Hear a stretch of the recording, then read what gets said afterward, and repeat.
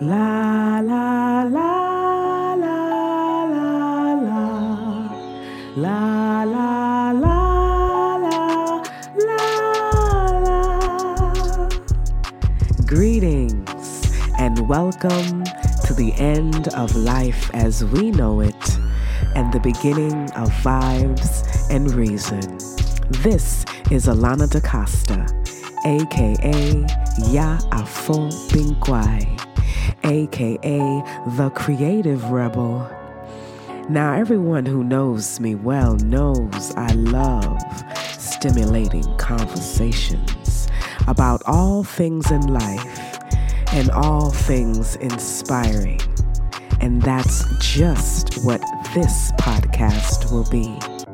Now come, let's reason. We're going to go ahead and jump right into it, right? We're going to jump into this reason. And today's reason, I brought a very special, wonderful person that I've known for over 15 years now. Yeah, over 15 years. Miss Keisha Bowers. You have inspired me in so many ways on this journey of life. You have, not only through example, but through your encouraging words, you have inspired my works and the works that I dream of one day doing. You give me the courage to do it because I see what you're capable of doing. And it's been definitely a journey. One of the things that we have in common is being first generation African Americans. And I wanted us to start the conversation talking about what that means. Before we start, I looked up the definition of what they have, and these are based on the immigration activists. So I wanted to share with you this definition of second generation American. Share with me what your thoughts are, and then we'll start to reason about that. All right? According to immigration activists, second generation means an individual who was naturally born in the relocated country to one or more parents who were born elsewhere and are not US citizens living abroad. Now, you have another where they say that second generation means the second generation of offspring born in a country. So even our children could be considered second generation, right? Now, as waves of immigrants migrated to the US during several times and several time periods during the US history, numbers of second generation Americans have been growing rapidly in this country. And it is expected by 2065, 18% of the country's total population will be comprised of second generation immigrants. In studies done by Paul Research Center, second generation Americans tend to advance more quickly socially and economically than the first generation pioneers who preceded them. This is based on immigration activists, based on an article in thought.com. And it stimulated me in so many ways. It triggered me in so many ways. I feel triggered just hearing it. Yes. Oh my gosh, I started everything that I saw my parents go through. It kind of just flashed before me. As you said, you know, it means that you're going to do a little better than those that pioneered. Yes, that made the risk to get here for whatever reason. Oh, I have such a story to tell about that. So please share with me what it triggered. Now, conversations and we're going to have some focus points or focus areas that are going to trigger us. There are going to be certain words, certain smells, certain sounds, certain things that trigger us in life. And that's where the conversation needs to happen. We can't hold on to the trigger and let negative impulses allow us to make it hinder us. So listen, my mother came to this country as an indentured servant. She had a child in Jamaica, and the child was 6 months old, and she had a teacher. When she told me the story, she had a teacher who said to her, "You deserve more than this. Leave the baby here and I'm going to help you." to go to America. Mm-hmm. She got her a job to live with these European people, like Caucasian. Mm-hmm. And she came on an indentured servitude passport. Wow. To come here. And when she got to Boston, because her grandmother was living in Boston, so she got to Boston and they were abusing her. So she ran away. One day they went away to like the grocery store and left her in the house, and she dug through their things to find her documents, and she ran away while they were gone. Wow. Survivalist. Listen, and I was just like, for me, that's how I honor her, because I remember the stories that she told me. That was rough. And I mean, even after that, it got harder and harder for her. So for me to have achieved a master's degree, to have my own business, I mean, I feel like I'm standing on her shoulders. Yeah. My father is the same thing. My father was smuggled into this country. He came to Miami first. When he first came here, it was in March. And he always tells me he has 2 birthdays, the day he was born and the day he first came to this country. So every March, I celebrate his birthday. Yeah. Because for him, that was significant. I've never had this conversation, though, so I'm feeling really emotional. Oh, thank you for sharing. I thank you so much for sharing. And I didn't expect you to ask me that. To say that, like, to give that definition or to go into depth. It's a positive thing, and it's a weight to carry too, because in remembering their journey, it's like an extra pressure to where you feel like you have to do better, right? Yep. Right. That's an extra burden to carry. Thank you so much for sharing that. Thank you so much for sharing that. Thank you, sis. Yeah, so I feel like, we have all these badges that we wear. We're layered up. We're born and then we have these experiences that cover us up. And I feel like that's one of my layers. Yeah. How you peel an onion. Yeah. I feel like I carry a layer of like second generation. Yeah. Because I'm like, I remember in middle school, I mean, I think we need to bring the conversation to my life because I can't believe this. Oh my gosh. I remember a child called me an African booty scratcher. I speak clear English. So I used to be like, why are they saying, but it was obvious that although I was born in this physical space, that my appearances didn't mesh. Yes. However, I was presented, how I was dressed. My mother used to shop in Payless because she couldn't afford Payless and Kmart. That's where she bought my shoes from. So coming as a second generation, the way I showed up, there are a lot of attributes to that experience that we don't consider. And that's why this is such an emotional conversation. I've never talked about this. Oh, wow.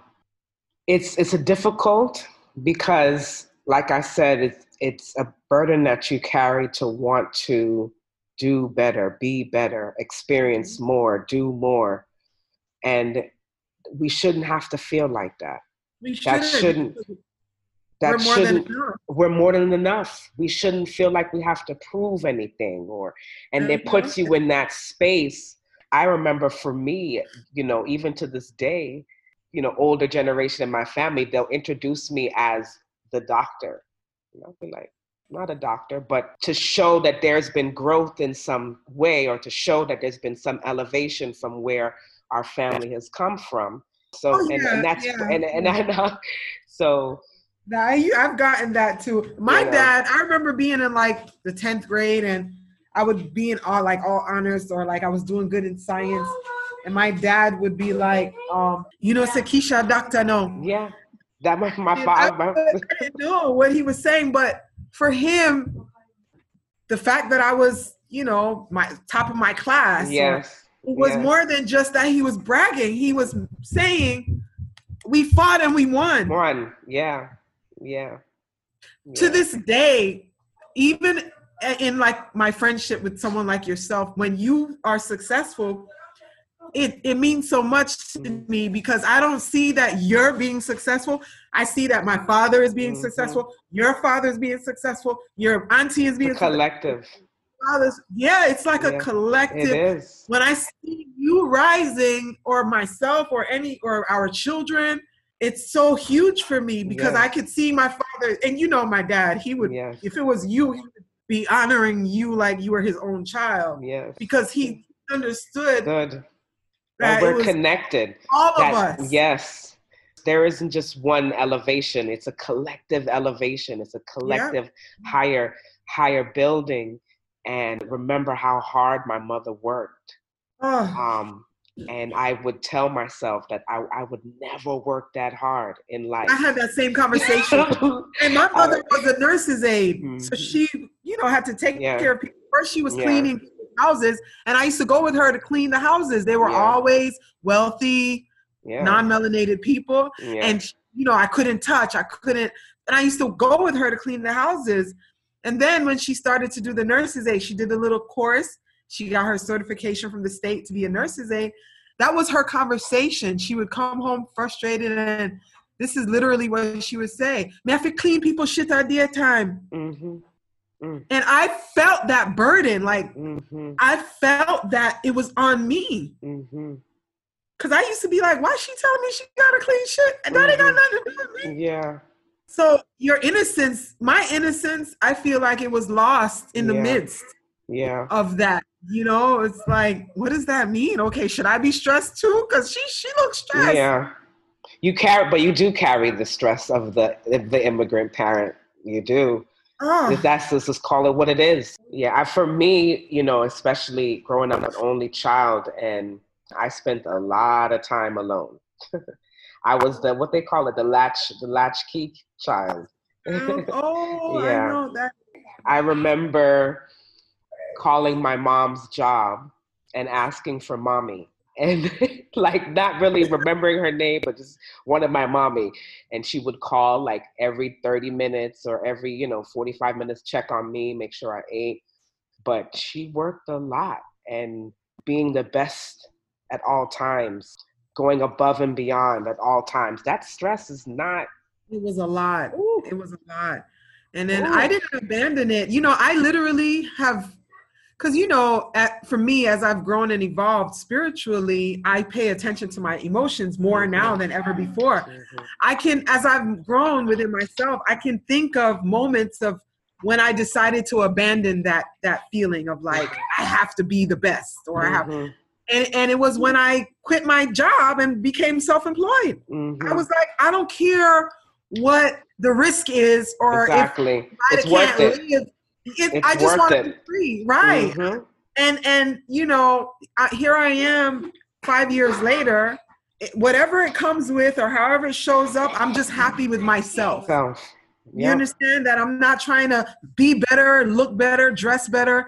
I have this cue that I live by, that if I come to your event, house, or whatever gathering, and I have to be worried about what I'm wearing, then I'm not coming. I grew up in a family culture where my mother would go shopping to go yes. something at her sister's house. Yes. I would be like, why are you buying new clothes? And you have a closet full of clothes. And I have clothes right here. I can't repeat the clothes that's in my closet. Yeah, no. I might have to recreate a shirt and make it into a tie top right now. I'm not going to buy No, or make something. Or make like, or just creative. But to say that I'm going to go buy a whole new outfit to impress who? Yeah. So a lot of the energy is shifting. The awareness has shifted for second generation. Yeah. And because and then I think they came here with a dream, that American dream. Yes. They came here, under my mom's circumstances. My grandmother was a traveler, so she would travel to either the States or to the United Kingdom and work for 6 months, and then go home to Jamaica for 6 months. So while she was doing that, she would bring up her children. So my uncle came up first, and then my mom came up, and my mother was kind of told what to do. In her 20s, her mother still, bought her clothes for her. She couldn't do certain things. And when she walked away and got her own freedom, she worked and worked and worked.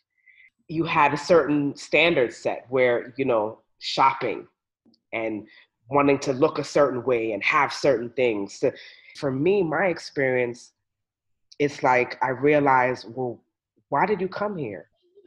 Why did you leave? What was the dream? Was it really something that you desired, or were you sold a pill? You Oh know? yes, yes. You know, like I can relate to what you're saying, because from like my mother and my father, they had two different intentions. Like but they were both, you know, they came from two different worlds out of the Jamaican culture. Same. My mother came from a family that they were, you know, her mother owned the only ice factory for the longest while. It was the only ice factory in Jamaica. Oh wow. So that's like really big. People treated her mother, which was my grandmother. Status, yeah. Oh my gosh, status was huge. And you know, my brother was raised by our aunt in the country, and then when he got age around 10 or 11, he moved to Spanish Town with my grandmother, and he says he remembers the day that she came to his school to pick him up. Everybody, it was like a big to-do in the school. Everybody was making a big excitement about her showing up to the school to pick him up, because, you know, she drives a nice car and she lives. And I think that for my mother, she was always trying to attain that. You know, that image. Yeah. And like, you know, and then for my dad, it was totally different. He literally came from a lot of poverty. Like there was so much poverty, and he came from Warwick Hill and in East Kingston, where there was a lot of crime and a lot of poverty. And his father died when he was very young. My dad was 10 when he lost his dad. Of course, you know, he had to work and do things at a young age to help his mother. So for him, coming to America was like, for real. He needed to, it was for sustainability. Like, we have to, you know, I can make a movie about his story, because him and his brother moved to White Plains, New York. No one is in White Plains. Nobody black or melanated is in White. That's unheard of. And in Westchester County, that's where the Clintons live. And exactly. I grew up in that space for a long time. And for them to have brought reggae music and the black culture. And they created a mark in that city. You know, my dad was putting on concerts. He brought Brigadier Jerry and putting on his own shows, and you know, vibes. So and it's a perfect segue into where I want to go next with that certain vibes. Because another thing that we have in common is that both of our father were involved in the Rastafari movement. And identified with being as Rastafari. And that's a whole nother, you know, sauce to throw into the mix, because now you have a very different type of thought of living, a school of thought. You have a different philosophy, different religious or spiritual base. You know, I remember growing up in New York and going to a Catholic school and not wanting my father to come to my school functions. I was just talking about that. You had this like 6 foot, you know, tall, lean Rasta man with a big, you know, tab on his head. And I didn't want to get questions. I didn't want people to laugh at me. I didn't want people to laugh at him. So I remember experiencing the fear of my dad, you know, coming. And I remember one time, though, he came to one of my school functions, and everyone's head like turned and looked at him, because of course he was late. And he came in with this, you know, stride and this walk and blocks alike, and his hat a bouncing, and I'm like, oh my gosh. But the attention that I got afterwards, it was positive, but I felt away, like the questions of why he looked like that, and why his hair went like that, did he smoke weed, and like, do I smoke weed? And so it was all these prejudgments that came along with, you know, Rastafari. And you know, in that era, Alana, we're talking about the 80s, because you and I, again, we were born the same exact year. Yes, 77. I'm November, you're December. I mean, our experience is literally exact alignment and parallel, right? Yeah. So we're talking about 82, 83, 84, 85. No one was comfortably standing up in that black tradition of I love myself just as I am. My father used to say things because he talked in such a strong patois. And when people would talk to him like, why are you talking like that? And he would say, this was his response. Imagine this in 1985. You can't judge my tongue. My tongue more than the earth. And Okay. I would be like, Daddy, don't say that. I would be so Okay. embarrassed. Okay. No, I'm so proud of that. Oh my gosh.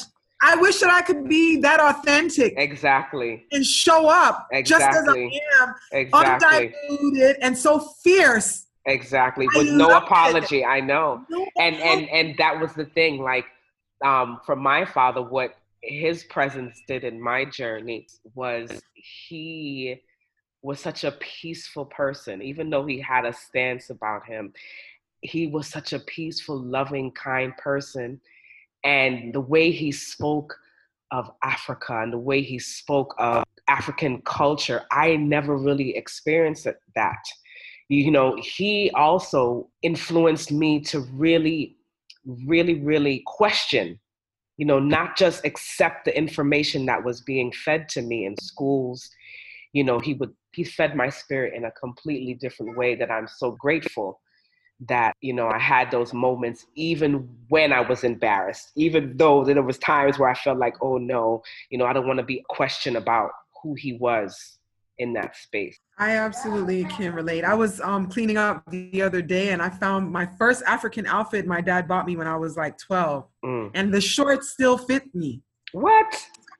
Yes, I'm Who gonna wants take to a that? Who I wants was to gonna see it? tell you, I'm gonna take a picture and post it. I mean, besides the fact that I cried profusely Oh, because I wear African clothes every day, and yeah. people, you know, I go to the grocery store, they're like, "Oh, where do you come from? You come from Africa? What part of Africa are you from?" And I would be like, "We're all from Africa," you know. Exactly. But it's so funny that everything we do affects how our children feel about themselves, Themselves, of and course. that it made me feel like what a legacy my father left, because it's gonna outlive him by many And it's generations. gonna grow by bounds and leaps. It's gonna grow Oh my because, gosh, look at the yeah, work that I'm doing in yeah, Africa. yeah, I was thinking the other day, I wonder if he knew, yeah. like The the way spirit he was knew. so adamant, you know, like The he spirit was knew. so adamant. It was almost like he was preparing me for the life that I live right now. Yeah, You know, it's powerful. It's powerful yeah, when that love that our parents, you know, yeah. when they showed love to us in a holistic way, how it Yes, shows up in our lives. It's just yes. it's hard. Absolutely. The other thing that we share together is that we lost our dads in the physical world. Yes. Something that I heard you say before that I felt and that I believe is true, that my father and I, we were close, you know, close enough for someone that didn't grow up with him in my home. I felt like we had a special bond. In his transition, that bond and that presence felt more strong. I feel his presence even now in times where I feel discouraged or I feel like challenges are overwhelming. I hear his voice, you know, I smell him. So there's so many things that so-called losing the fathers that I felt that I gained in a spiritual Right. sense that I'm thankful for, and I appreciate even more the moments that we had when he Mhm. was in the physical. I Right. appreciate them and I talk about them and, Such a you gift. know, yeah, yeah. But I feel blessed because I knew you when your father was in the physical and when my dad was in the physical, Mm-hmm. and I still know you now. No, yeah, So to see the evolution yeah, of what that relationship brought to your life yeah. and how he's still participating in your life, for me, Mm. it's a gift. Yes. It helps me to see how my dad is still present, you know. And when you lost your dad, I remember telling my dad, Mm. I remember I literally called him. I'm like, Daddy, Alana, you remember my friend who sings? That's how Mm. he goes, yeah, man. You know, and I said, her dad passed away. And he goes, oh my God, I'm sorry to hear that, man. I don't wish Mm-hmm. that. I don't, you know, I wouldn't wish that for her.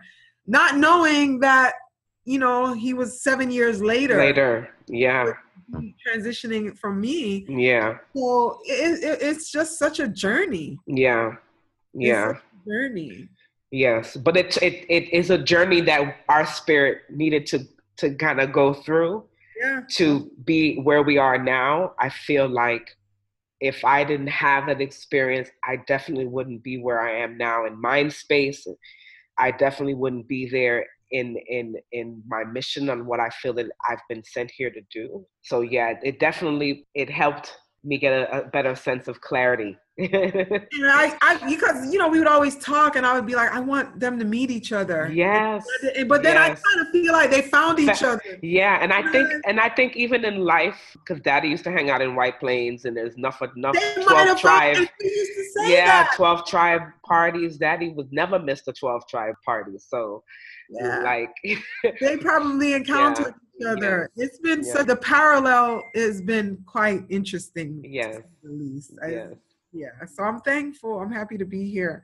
Yeah. And I know we're talking about Africa too. Yes, we are. We're definitely going to close on Africa. But what I wanted to kind of segue from what we just talked about